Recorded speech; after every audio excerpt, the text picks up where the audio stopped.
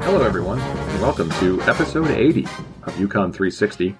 That's the only podcast known to science that covers the University of Connecticut from every conceivable angle.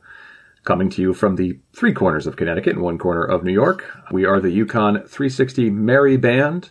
My name is Tom Breen. I'm your facilitator of sorts. Joining me, as always, are my colleagues Tyler Silverio. Tyler, how are you doing? I'm good. How are you? I'm good, thanks.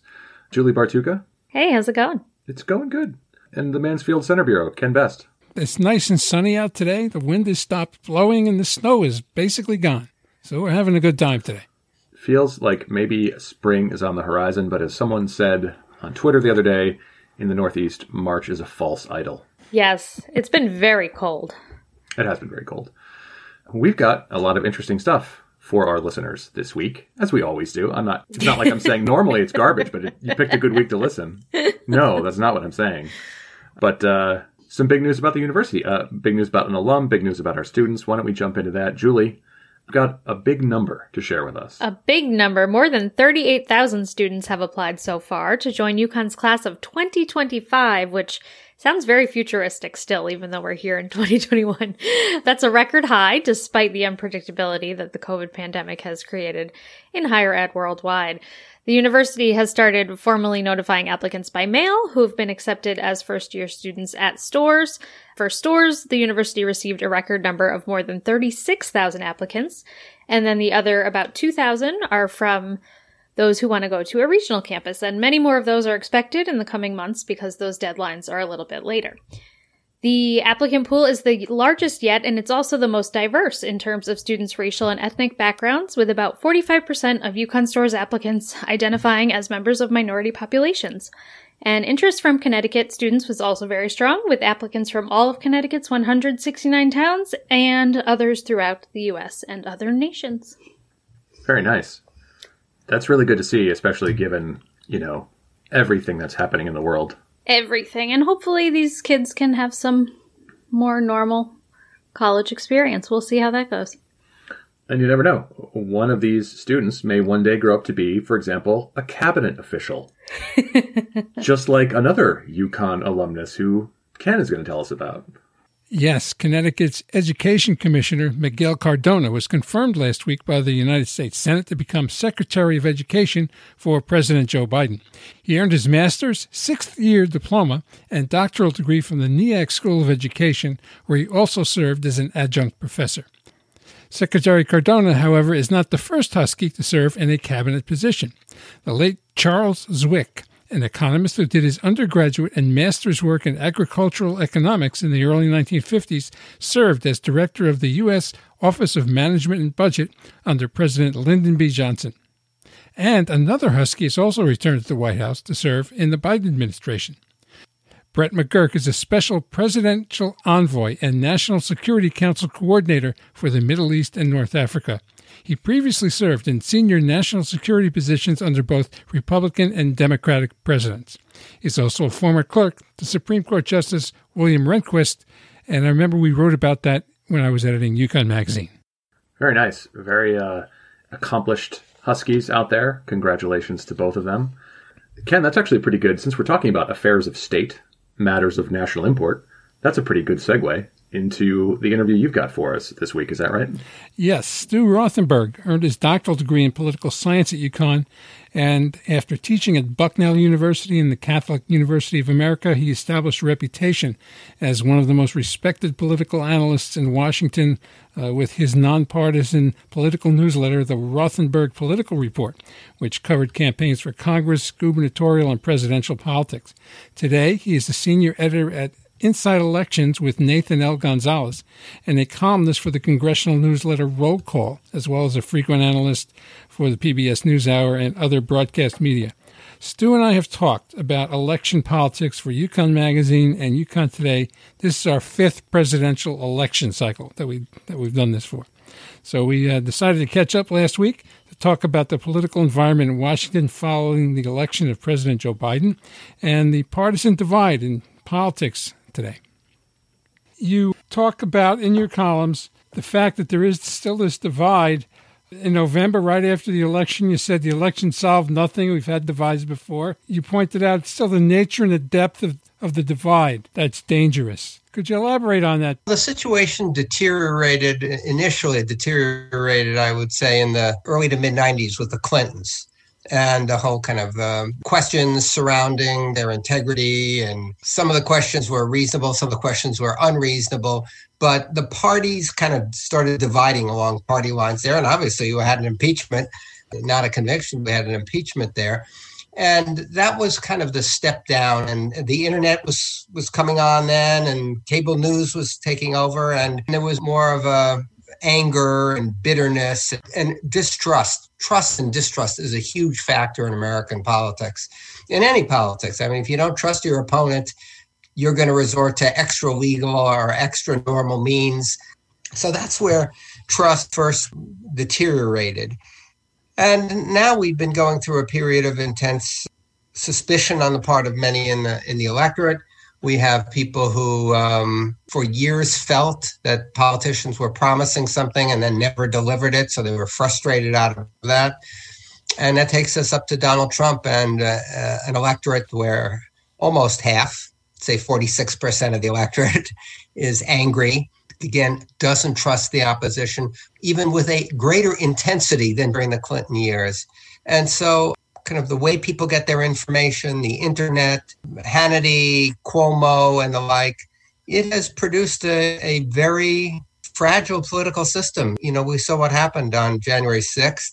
There are no signs of great willingness to compromise. Joe Biden campaigned as a compromiser, as a kind of a figure from the past who, knew the Senate and knew senators and could get them to work together. It's clearly really hard to do that. You also have observed the divide in the Republican Party, which has happened before, but you predicted earlier this year, and I don't know whether that's changed anything since observing the CPAC meeting recently, that the fracture could heal pretty quickly. You point out that the Republicans will come together against taxes, regulation, global climate change, voting rights issues. But that there's also this difference on the Democratic side between the extremes of the progressives on either side, because the progressives want it their way or not at all. There's a lot there to unpack. Let me start with the Republican side and then move to the Democratic side. I don't believe, and I'm writing now, that there is not I told a reporter earlier today that in my view, there is not a civil war, because a civil war requires two sides with some clout and there doesn't have to be equal support or equal ammunition, but there has to be some sort of a serious fight. I think the Republican Party is Trump's party, and there are some Republicans who are uncomfortable with that, many of whom have left. Some of whom are still in the party, like Adam Kinzinger of Illinois, House member. You have former members like Charlie Dent in Pennsylvania, Bethlehem, Allentown area. So, there are some Republicans still on the Hill, but mostly off the Hill, who are angry and upset and pulling their hair out at Donald Trump. But it really is his party. I don't believe that there was what I would call a kind of a traditional fracture. There were people who are unhappy with how the party has changed, and they are complaining, and they're looking for a standard bearer, and they're hoping to have to be able to organize, but they've got to show something, because the grassroots is still the president's party. It's really amazing. A man who is so controversial, Donald Trump, so controversial, and in some ways so different than the old Republican Party. By the old Republican Party, I'm talking about the party of George H.W. Bush, even George W. Bush, Bob Dole, Mitt Romney. That was the old Republican Party, and he's so different.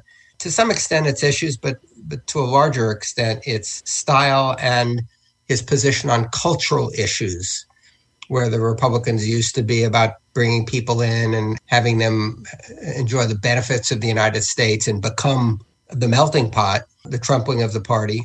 See that? I just said the Trump wing of the party. That is the only wing of the party, the dominant wing of the party, the only wing of the party. culturally seems very different, that they're hesitant to embrace those folks. I don't think there has been a split. There have been defections. There will continue to be defections to the extent that the president goes after Adam Kinzinger and Mitt Romney and Mitch McConnell and Nikki Haley, anybody who said anything the least bit negative. Nikki Haley has criticized the president and then realized, whoops, I went too far, and came back and talked about what a great speech he gave at CPAC. And there could be more defections. The Republican voters in the suburbs, upscale, college-educated, white women and men who used to vote Republican simply on taxes and the size of government, and they didn't like big labor and the like, I think those people may continue to peel off toward the Democrats. On the other side, the election masked a huge division on the Democratic side. And it was easy for all the Democrats, from Ilhan Omar and AOC to Joe Manchin and Nancy Pelosi, and pick who you want, Doug Jones of Alabama, who lost the Senate race. But it was easy for all those people to line up against the Republican Party of Donald Trump. When you have Joe Biden in the White House, suddenly Joe Biden becomes the top issue. Joe Biden becomes the person who sets the agenda. When he makes a comment, if it's controversial, it gets on the news. Not Kevin McCarthy, the Republican minority leader in the House. A few cycles ago, the Republicans ran against Nancy Pelosi as if she was somehow comparable to Donald Trump in power and influence. And there are people who react to her viscerally, just as they react to Trump viscerally. But when you have a president like Donald Trump, the president is always the issue. And even a president like Joe Biden, the president is always the issue. I mean, we used to get presidential honeymoons of 6 months to a year, and now it's probably 6 hours to a week. But the Democratic division is clear. Ilhan Omar and the AOC, but there are others, Ro Khanna of California. There are kind of progressives in the Senate who want to do away with the filibuster. Connecticut's Senator Murphy has been a critic of the filibuster. So there is the kind of progressive wing of the party. At some point, they're starting to show some worry with the Biden strategy and agenda in the process. And they don't want to compromise on the minimum wage. In some respects, good for Democrats if former President Trump becomes a major figure once again, and he's tweeting and he's talking and he's giving speeches, because he's such a controversial figure. It could keep the Democrats united. But the Democrats have a significant split between the progressives and the establishment Democrats. And let's be very clear. The establishment Democrats are very liberal. It's not like they're conservative. It's just that they have a different view of process and how government works, the importance of negotiating with the other side. And so there is a deep division in the Democratic Party, too. It's starting to emerge now, and it could get bigger. There's no question about it, though. Later it goes, the more progressives will say, well, gee, he didn't deliver on this. He being Biden didn't deliver on 1 or 2 or 3 or 4 or 5. And at some point, they'll get really angry, and there could be a confrontation between the two elements of the Democratic Party. There's a case in front of the Supreme Court, or coming up to the Supreme Court, on voting rights issues. But also there's been something like more than 100 bills introduced in state houses around the country. Is there any sense yet where that's going to be going based on your conversations with people around the country?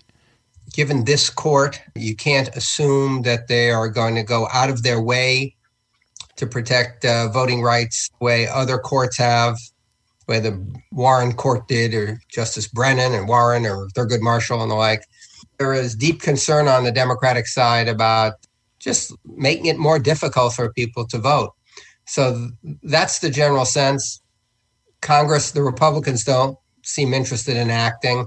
And at the state level, to the contrary, as you point out, the Republican legislators and governors seem to have concluded that one of the lessons they learned is too many damn people voted last time.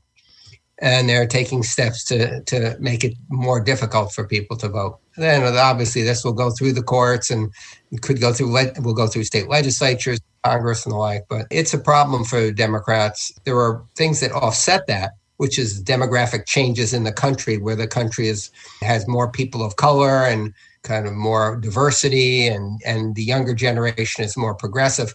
That offsets some of the legislative changes, but not all of them in every state. Is there a question that you don't get that you think people should be asking you about what's going on these days? I think they should be concerned with the fundamental strength of the democracy. We have a little break here of 4 years with Joe Biden. In 2 years, the Republicans may well take over the House and the Senate. You know, if history is any guide, midterm elections, the president's party loses. The Democrats only have a 5-seat majority in the House. The Senate is split evenly. One of those seats that was won in Georgia last time is up next year. I think the democracy is very fragile. I'm not usually a chicken little sky is falling person, but I wonder, can we take another 4 years if norms are violated? This has nothing to do with matters of public policy of oil drilling or tax level of taxes or how much spending we do on children's health. Those are all separate issues. I always figure people have the right to decide for themselves how they think about and how they feel about matters of public policy. Everybody comes from a different kind of religious experience or no religious experience, where grew up in a different economic situation. All those things go into people making decisions. But for me, the process is really important, keeping it fair and honest. I'm just concerned that over the past 4 years, a lot of the rules of the road have been violated. And I worry that in 4 or 6 or 8 years, will we be back to an environment that is kind of dangerous for democracy and for limited government and for checks and balances and for the media, all of which are necessary and are crucial institutions for our future. Well, as always, it's good to talk with Stu. He is highly respected. He's the go-to guy for a lot of news reporters and actually foreign embassies, as well as with his colleague Charlie Cook for the Cook Report, to find out what's really going on in the United States. And as always, he's got a keen eye watching the postseason for basketball because he's a huge UConn basketball fan, and he's watching the Huskies, men and the women, and we talked a little bit about that as well. As he should be, as all UConn grads should be, big fans of both programs. Absolutely. Well, I think the theme of this show could be alums doing interesting things, because Julie, in the piece you're going to present to us, there's an alum with an interesting story to tell. Is that right? Yes, very interesting things. And they also talk about the Biden administration. So we've got quite a theme going on in this episode. This is another installment of the Brave Space series that we've been presenting, and it's a conversation between political science professor Christine Sylvester and 2018 PhD graduate Timothy Bussey. Sylvester advised Bussey as they completed their political science dissertation titled Lavender Security Threats: Understanding the Histories of Discrimination Against LGBT Persons in the American Military and Intelligence Community. Bussey grew up in a military family near the Fort Benning Army Base in Georgia. After briefly considering enrolling in a military college, they attended a smaller state university in their hometown and then spent time abroad at the University of Oxford. Their undergraduate advisor was a UConn alum and also shared information with Bussey about UConn's Rainbow Center. Bussey was impressed by the support provided to the LGBTQ+ community in Storrs and thought UConn would be the perfect fit for postgraduate studies. Quickly getting involved at the Rainbow Center, Bussey met many friends and mentors, worked as an intern, facilitated the graduate and postdoctoral fellow group, and later ran the Out to Lunch lecture series. The work proved to them that they wanted to pursue a career in student services rather than go the tenure track route. Today, Bussey is Associate Director of the Office of Diversity, Equity, and Inclusion at Kenyon College in Ohio, where they have racked up an impressive array of DEI accomplishments, particularly in the LGBTQIA+ inclusion space. They were asked to write the newest edition of Freedom to Serve, the definitive guide to LGBTQ military service, which the Biden transition team formally requested ahead of the inauguration. Professor Sylvester asked Bussey to discuss what they were most proud of since earning their doctoral degree. One of my more recent ones that I'm very proud of is definitely this guidebook, Freedom to Serve, the definitive guide to LGBTQ military service. It is a publication by the Modern Military Association of America, which is a newer organization. They were formed from a merger of a variety of organizations that were leading the fight to have Don't Ask, Don't Tell repealed back in 2010. This is really the leading national organization for LGBTQ plus service members and veterans. And they approached me about authoring the third edition of their Freedom to Serve guidebook, a resource that's distributed nationally to LGBTQ plus folks in the military and veteran community. I was, first of all, just honored to be asked and that they were aware of my work and super thrilled to do it. It was a very substantial project, as one might imagine. The last time their guidebook had been published was early 2015, right before trans-inclusive policies were added under the Obama administration. It was a pretty substantial body of work and a really wonderful guidebook that existed, but obviously a lot of things had happened in that 6-year period since the second edition was published. I was really honored, first of all, to be able to write something that I knew would be such a resource for so many people across the country. And when I heard the news that the Biden transition team had officially requested an advance copy, that was really surreal. I'm really proud to have come out as trans and non-binary during the pandemic. For me, at least, definitely made me stop and stay still for long enough to sit with things. Gender is a really interesting concept that despite having done so many things with LGBTQ plus students, having taught women's gender and sexuality studies for several years, I'd never really spent a lot of time exploring my own gender identity in a really significant way. And that was something I was starting to do more as soon as COVID made me stop bouncing from thing to thing. That sort of happened a lot quicker than I was expecting. It was something that was really, really helpful, not to put a silver lining around all of the challenges that have come with COVID, but that was something that I did do during the pandemic and that I'm proud to have done. You can't see me, but I'm smiling ear to ear, listening to you talk about it. Now I want to take you back to your time for a minute at UConn. In light of your time now at Kenyon, what would you say that the University of Connecticut is doing well? And what do you think it could do better? When I was at UConn, I had so much support from so many people. Flo King was extremely helpful with navigating the transition into a student service-facing role. Obviously, Sherry Zane, now the director of the Women's Gender and Sexuality Studies program. We're very proud of that promotion. But Sherry Zane was immensely helpful and supportive. And, frankly, I have told you this several times, Christine, but just so it's like officially recorded somewhere, I honestly don't think I would have been able to do half of the things or even potentially finish my dissertation without your support and without Sherry's support. So I really can't thank you two enough. In thinking of the broader UConn community, there are definitely folks that are there supporting LGBTQ plus students, undergrad and grad. And I think that there is a really strong basis and set of infrastructure around supporting LGBTQ plus students across the campus community. But I would suggest making more intentional collaborations with community organizations and doing that work in an even more intentional way. I definitely saw some of that work starting to happen. The Rainbow Center was starting to do that work more recently. I don't think this is necessarily just a UConn thing. I think this is really every college that's working to support LGBTQ plus students, but making sure that your resources are as front-facing as possible. That was one thing that I really worked very intentionally, very hard on at Kenyon, to make sure that particularly the resources for things like HIV prevention on campus, supporting trans students on campus, were very accessible, that they weren't hidden on your website, that they were very intentionally spelled out there, and working from the presumption that there are going to be students that need those, that are never going to come talk to you about them.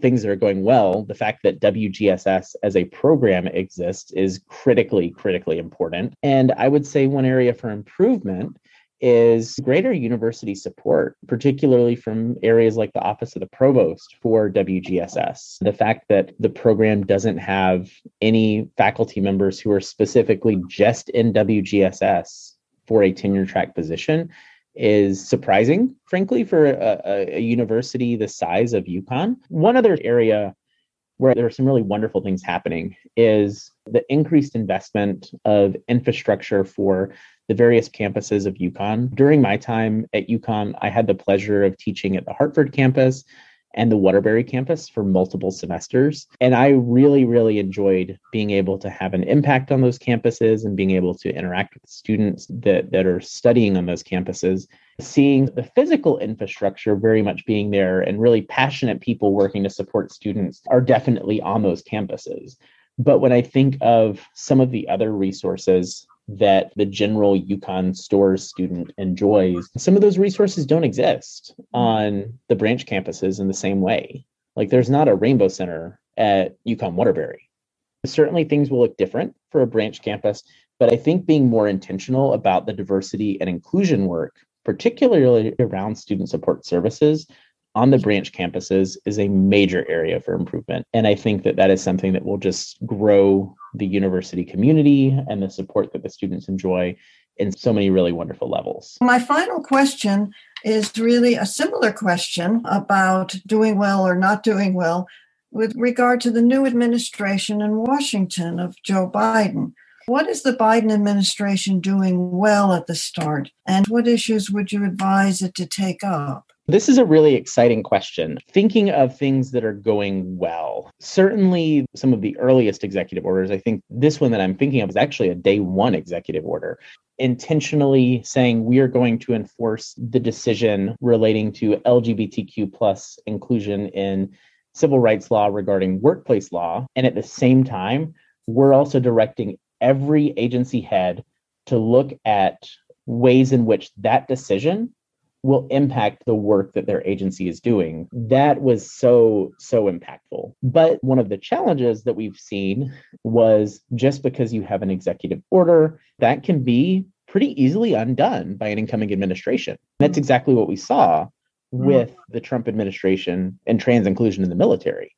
I think the executive order is something we applaud, but we also want to make sure that we have things codified beyond agency policy, agency guidance, and executive orders. One general thing that I think the Biden administration could continue to do and do more impactfully is really have an active push for the Equality Act. It actually passed the House last session, and that was the first time ever that it was able to come to a vote and pass, and it was not considered in the Senate. The Equality Act is this comprehensive piece of federal legislation that would essentially make sure that sexuality and gender identity are included in existing civil rights law. So areas like the Fair Housing Act, areas of the Civil Rights Act of 1964, so protecting folks in terms of discrimination in public accommodations, thinking about healthcare policy, it would add all these specific protections into all of these various areas of existing civil rights law. In terms of military policy, one thing that came to light in the past year is that the military and the Pentagon and the Department of Defense as a whole doesn't necessarily do a great job with tracking the healthcare outcomes of LGBTQ plus vets. And they don't necessarily have a way to track health disparities that are affecting LGBTQ plus veterans. It's not consistent how they're providing services. That is something that I think the Biden administration can certainly do better and will have a substantial impact moving forward. Also thinking on the military track, the way that the trans inclusive policies under the Obama administration were crafted, they had a very binary view of gender. So they didn't actually do much in terms of non-binary inclusion in the military. And then at risk of getting too detailed on military policy, I have two other general recommendations, just in case anyone from the Biden administration is listening to this podcast, which is a real reality considering the Secretary of Education is also a UConn alum. So that's exciting. But in thinking of our new Secretary of Education and the connection to UConn, and in the hopes that he might be listening to this, one definite area for improvement at the DOE would be very clear guidance in regards to Title IX and trans inclusion. The previous Secretary of Education, Secretary Betsy DeVos, did a lot of things with Title IX guidance beyond just LGBTQ plus inclusion. And frankly, it has led to a lot of challenges. Thinking about the trans piece for a moment, having a really clear set of guiding principles via an updated Dear Colleague letter that specifically indicates the ways in which Title IX does protect the rights of our trans students, I think is hugely, hugely important and has a direct impact on the lives of so many students across the country. And not just college and university students, but K through 12 students too. And then my last one, I think that the Biden administration could do more impactful work at the Department of State. The State Department is one of these places where we can, as members of the trans community, get updated documentation that can be really, really helpful in so many levels of people's personal lives. So having federal documentation by way of a passport that accurately reflects people's gender identity and has the correct gender marker. Currently, the Department of State still has the Obama-era policies back when Hillary Clinton was Secretary of State. She worked to update the trans-specific guidance to make it so trans folks could have a correctly gendered passport. And currently, the policy only allows for a binary transition. So someone who is assigned male at birth and follows this procedure can get a correctly gendered passport, but they don't have a non-binary gender marker yet. And so I would say that that is going to be the next step for an LGBTQ plus inclusive and specifically a trans inclusive Department of State. That is definitely an area where I think the Biden administration will go, but I would definitely recommend that they go on the chance that they're listening to this and hoping for advice from Dr. Timothy Bussey. There will be a slightly different version of that Q&A in the next issue of UConn Magazine, which comes out in June. I had to cut a lot for time, but Bussey has their hands in so many projects that bring community together and provide resources for people in the LGBTQ plus community in Ohio and beyond. And they also told us that they recently submitted a book proposal to expand their dissertation into a book. So keep an eye out for that. Very nice. And thanks again for contributing that as part of the Brave Space series. Good stuff. Well, thanks to Professor Sylvester for conducting that interview for us. That was great. Yeah. Our alumni theme is over now because my historical item has nothing to do with alum. I guess it does a little bit, but it's not about a particular alum. That's okay. Last week, we talked about the free speech controversy in 1935, and I explicitly said I wanted to do something that was so far in the past no one would get mad about it. And someone on Twitter Oops. Yeah, I know. Someone on Twitter challenged me to do something more recent, and I love a challenge, especially Let one. people get mad about it. Yeah, especially one made via Twitter. So I wanted to talk about something from my student days at UConn. So we're going back to the 1870s. No, of course, the Pfizer company's been very much in the news all over the world lately, and their vaccine in particular. And back in 1999, there was the exciting prospect of Pfizer establishing what they called a Center for Excellence in Animal Vaccine Research right here at UConn. This would have been a $35 million, 90,000 square foot facility with a mixed office and research space in which UConn faculty members would work side by side with Pfizer researchers, pretty similar to what the UConn Tech Park has become, and also Bioscience Connecticut, but this was back in the very distant 1990s. When dinosaurs roamed the earth.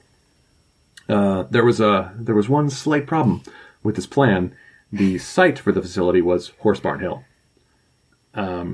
So if you know anything about UConn, and if you're listening to this, presumably you do, Horse Barn Hill is... They were going to throw a giant building on Horse Barn Hill? That was the plan. And your reaction to that demonstrates pretty much how a lot of people, not just at UConn, but also in Mansfield, felt about it. There was considerable disagreement about this. There were a lot of town meetings about it that got pretty tense. There was some threats of violence at one of the town meetings. Casual threats of violence. Casual threats of violence. Kind of a, Yankee tradition here. There were lots of studies, attempts by people in town to suggest other sites. The university, though, insisted this was the best particular site. They were with Pfizer on this. A group called the Coalition to Save Horse Barn Hill started, and they attended the April 1999 meeting of the Board of Trustees. I remember this meeting, where there were people brought in bongo drums, they brought in life-size puppets, and horse costumes, like pantomime horse costumes. Two-person horse costumes. That was before John Bell got here, too. That's right. That's right. Who was the president at this time? This was Phil Austin. Austin. Wow. During his time. When you started, I thought this was going to be an animal rights controversy. This is very surprising. No, yeah, this is a Hill rights controversy, I guess. Well, come on. Like, no, I know that, like, back in the very distant 1990s. But I was going to say, that part of the 20th century, I feel like, was a little more urban renewal happening. It was more about, like, let's build lots of buildings and not so much conservation of beautiful spaces. So I could see this being, not thought of as crazy at first by some who wanted all the money from Pfizer. Remember, that was also the beginning of the UConn 2000 program when building was going to be happening big time. You know, it's interesting. People, I think, would look at this now and say, why didn't they just build it where the tech park is? I mean, there was no road up there back then. It was woods. Yeah, it was woods. You would really have to... But we have acres and acres and acres and acres. We do. And there was a trade-off involved, and people recognize that. This is an interesting quote from Quentin Kessel, who was a physics professor at the time and whose father had been the head of the English department when Albert Jorgensen was president. At the Board of Trustees meeting with the horses and the puppets, he said, and he was against building the Pfizer facility, but he said, we will either lose the hillside or lose Pfizer. And that turned out to be prophetic because after some lawsuits were filed, Pfizer said, you know, we do research, we don't do litigation, and they pulled out of the plan. Important to know they didn't pull out of UConn. Just want to say that shortly after this, Pfizer established the School of Pharmacy's first endowed chair with a gift of $2 million, and they've been active in other ways too. So there's still a Pfizer link with UConn. They did move this facility to Terre Haute, Indiana, by the way. So the facility did get built. And I remember this at the time, and this was a really, really contentious issue. I mean, it's, you know, looking back at the horse costumes and puppets now, it is a little funny, but this damaged friendships. People were really... Wow. Because it wasn't just seen as like, this big corporation coming in from outside, that this was going to be beneficial to UConn and also to Mansfield, because Mansfield would have gotten property tax money for the facility. Where specifically on Horse Barn Hill were they going to put this? Do you know? I forget exactly. They said it would be visible from 195, but they were trying to find a way to make it less visible. But I mean, we're talking about a 35,000 square foot That's a big research facility. Yeah, I mean, it would have been unmistakable. Horse Barn Hill in fairness, is large. It is. I mean, there are probably places on like the backside that you could, but why would you? Why? Well, Pete Moranis would have been very upset because that's where he takes people to pose with the store's UConn skyline behind them. So you can see Campbell Pavilion and everything else on the campus. And so he would have to find a new place to take portraits.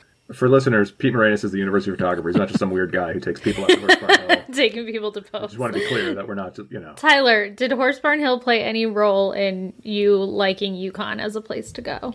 Not as much as like other people, I'd say. I've only been there twice, actually. I just never got around to going with friends or anything. But when I have gone, it's been beautiful. It's so pretty. Yeah, I wish I went there more. I know. You didn't know you were going to lose your opportunity. Well, had they built the ski slopes like they wanted to, that wouldn't have been an issue. Yeah, the last time I went was like literally right before we were sent home. Oh. So it went as like a last chance to go, but I'd love to see it again. Yeah, I just can't imagine like campus without that beautiful opening vista as you drive in. Yeah, it's such an iconic part of UConn. I don't think there's ever a chance there'll be some kind of major development now, but at the time it was a very real prospect. So I think that we covered it even-handedly, but if you are on either side of this and are mad at me, if you're still in your pantomime horse costume and you're furious, just feel free to message Julie on Twitter. And we know what happens when people bring me into it. I'm a sucker. Well, that's all we have for this week. Hope you enjoyed it. If you did, you can follow us on twitter.com at UConn Podcast or at main_old, where we post old photos and related things from UConn's history. Do you have any photos from the horse costumes or anything? I will find some photos from the horse costumes. That was covered by the New York Times, too, so I might be able to find some stuff in their archives. But I'll post some stuff. I think I have some old flyers from the Coalition to Save Horse Barn Hill. 1999, 98, that was a wild time at UConn. Archives big flyer times. It was the spring weekend got really out of control around then. And then we had this, and it was just it was a wild time here. Tyler, is there anything you would like to direct people's attention to? As usual, I post to at UConn FASA on Instagram. That's the Filipino American Student Association at UConn. Very nice. And Julie, anything in your corner of the world? I'm on Twitter at Julie Bartuca. Please don't send me any fighting words that you can direct at Tom. Ken.